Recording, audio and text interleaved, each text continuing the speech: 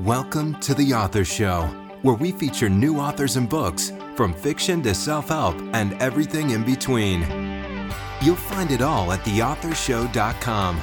That's theauthorshow.com. And now let the show begin. Hi, this is The Author Show, and I'm your host, Linda Thompson. Before I introduce our guest, just a quick reminder that selected interviews are available in our iPhone app, which can be downloaded in the App Store, as well as on TV, on the Roku channel and Amazon Fire TV. Our app name on all platforms is The Author Show. Death stinks. Sharing memories helps it stink less. Well, that's from the synopsis of our book, I'll Never Forget You, a children's book by first-time author Vicki Guggenbickler. Vicki's book addresses the difficult subject of death and how we can help the youngsters in our family accept the reality of it. Vicki is here to share more. Vicki, welcome to The Author Show. Hi, Linda. Thank you so much for inviting me on your show. You're welcome. Will you please give us a quick overview of I'll Never Forget You? Well, you gave a very nice synopsis. I'll just tell you, the book is, like it says, about children dealing with death. The age group would be 3 to 8. And the book starts out with a dog named Willow, who happens to be after my dog that I have living with me. She loses her favorite aunt, and she's very sad. She goes to visit her when she's sick, and her Aunt Lindy dies. And I'm going to stop there. You'll have to find out later. Absolutely. So I want to know where the idea for your book came from. Well, and it's interesting that your name is Linda. My oldest sister, Linda, died about 1.5 years ago, very unexpectedly. And I, of course, was very sad, but I noticed what an impact it had had on my granddaughter, who was turning 10 at the time. And she basically said, Grandma, death stinks. And that got me thinking, my sister who passed away had been an elementary school teacher, and she loved children's books. And I'm an artist. So I decided I was just going to start putting some drawings together. And of course, I have the cutest dog in the world. And she was she's a golden doodle, and her name is Willow, obviously their main character in the book. And it just kind of came together, but I did the pictures first, and then I kind of came up with the language to go with it. And then I let it sit for about 1 year. And then it was coming around to my sister's, the anniversary of her death. And I thought, I got to get this together.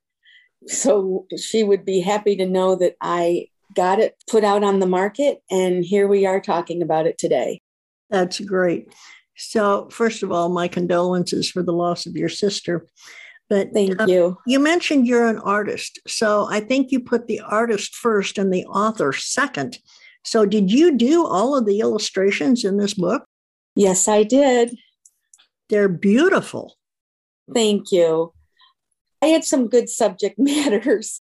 Well, I think you said that the pets were modeled after your own pet. So are they all imaginary, or are they all from real people and real animals? Actually, all of the animals, with the exception of one, are real animals. All of them have been either my pets or my friends. And only Mr. Hank, who is in the book, is fictional, and he represents my sister's husband.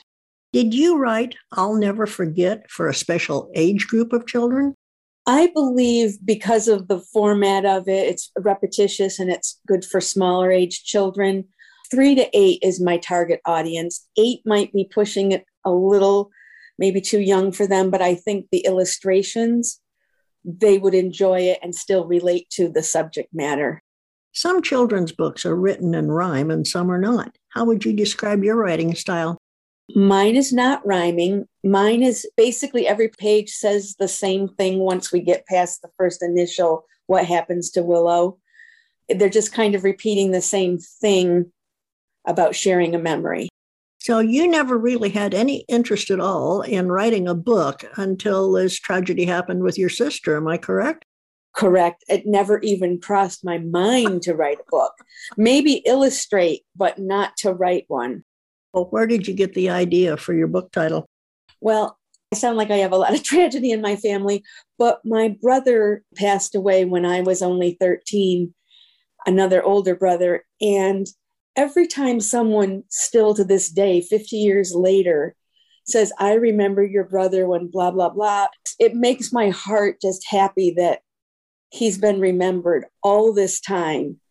And that's why I wanted to share for little children that the person has died, but you've got memories that you can talk about forever with your friends or your family. And there's still at least a part of them still with you from those great memories.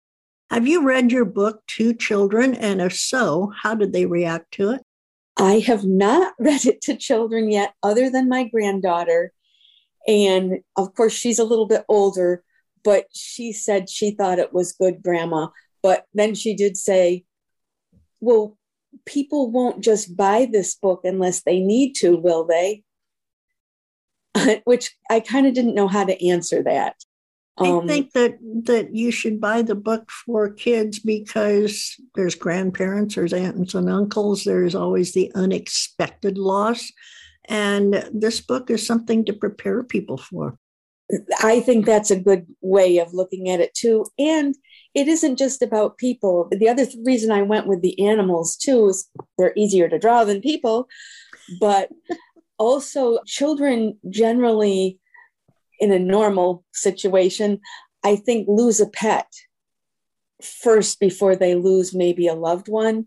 And I thought that would help them with that initial. So even if they, lose their family cat, this would be a good resource for their parents to have on hand, like you said, for them. I've had many cats and I have lost many cats. And the way you start your synopsis with death stinks, I have to totally agree with that, because every time I lose an animal, it's the same thing. I'll never forget them. They're each different. So I think that maybe your book could help a lot of older people as well. It's interesting that you say that. I have a friend, just when my book came out, she had purchased it. She's an elementary school teacher. And that same week, they had to have their dog put down. And she hadn't read the book yet. And she said, she opened up the book and started reading it. And she texted me and said, I am so happy I had that book this week because it really helped me with the loss of my dog. So that made me feel like, oh, maybe it's not just children, maybe adults. Absolutely. I think that we all need some way putting it down into almost kindergarten language, because death is something that's inexplicable. We don't know what it means. We'll never know until we're actually going through it. And by that time, it's too late to share with anybody else. So I think that how you're approaching this is probably the best way you could possibly approach it, in letting people know that, yeah, it really sucks. But on the other hand, it's just a fact of life. So is there a particular sense of satisfaction when writing for a younger reader? Yes, because as I see, in particular, my older granddaughter, the struggles that she has already had in her young life, I don't expect to even recoup any of the money I've spent to produce this book. But if I can help one parent or a child feel better about things, or maybe understand it a little better, then I feel like I've done something important to help some other little child besides my granddaughter. I have to agree with that wholeheartedly. So what kind of comments have you received from both parents and children about your book? I have received some very nice comments saying that they felt like it would be an excellent tool. This was from a parent, to help them with their child who had lost their grandmother. I believe it was to COVID, and it was unexpected, and they hadn't faced it before. And they hadn't given it to their child yet, but they had read it, and they felt that it was going to be just the way to ease into that fact that death stinks, and it's okay to be mad and that it feels rotten, but you can remember grandma and you can tell your aunt about grandma and just share those memories. I agree on that wholeheartedly as well. So if you could compare I'll Never Forget You with any other, what would that other book be? I'm at a loss for an answer because I haven't really seen many books that approach death the same way I have. Mine is pretty simple, like I said, but the main theme is there. So I really don't have something I can compare it to. That's fair enough. So will your characters come back in a sequel? Are you writing another book? Well, I have had many of my friends and art enthusiasts say, oh my gosh, you need to write another one. And why don't you write it about this subject? And why don't you write it about this subject? And I think what I probably will do, Willow will, of course, always be the star, but Tabasco, who's my cat and is quite a devil in real life, would be a good addition to maybe enhance his character a little. And I think where I want them to go would be another childhood, not tragedy, but another thing that they have to deal with that maybe they need a sort of pamphlet or resource to help them figure out how to handle it, whether it's bullying, although I know there's a lot of books out there. So something on that vein where it would be kind of I hate to say it, but a self-help book for young children. I like that idea. And it could be towards divorce or maybe moving a long distance away from friends and relatives or things like that. There's a lot of potential there, particularly with you being the illustrator and the way you started this one with just the pictures and then putting the words around it. So what is the primary message in I'll Never Forget that you really want your young readers to grasp? Basically just what the title says, I'll never forget you. Because as I said, I lost my brother at 13 and I'm quite a bit older than that. And there's not probably 2 days that go by that I don't think of my brother. And I have very few memories because I was much younger than him. But those memories that I have, I always think about the yellow Frisbee we played out in the front driveway, or him taking me to the beach, just me, and he was my older brother, and I thought that was so cool. So all those memories, whether they're few or how important they are, they have sustained me, that my brother's still part of me. Absolutely. So Vicki, where can we learn more about you and where can we purchase I'll Never Forget You? Well, you can find me on my website. And as you know from my name, I'm going to spell it out. It's Vicki Guggenbickler Creations.com. And that's VickiGuggenbickler.com. And on my website, there are links to my social media accounts, which are Instagram and Facebook. And then there's links also to where you can purchase it on major online retailers. We've been talking with Vicki Guggenbickler, the author of I'll Never Forget You.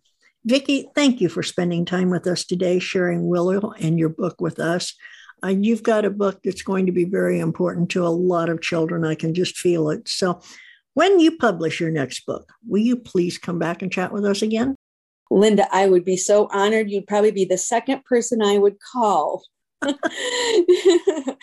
really appreciate you taking the time. It's been a real pleasure speaking with you and getting to know you as well. What an incredible book to help children who are grieving understand the process and how important it is to keep the memories alive of those that we've lost. The illustrations are as beautiful as the message.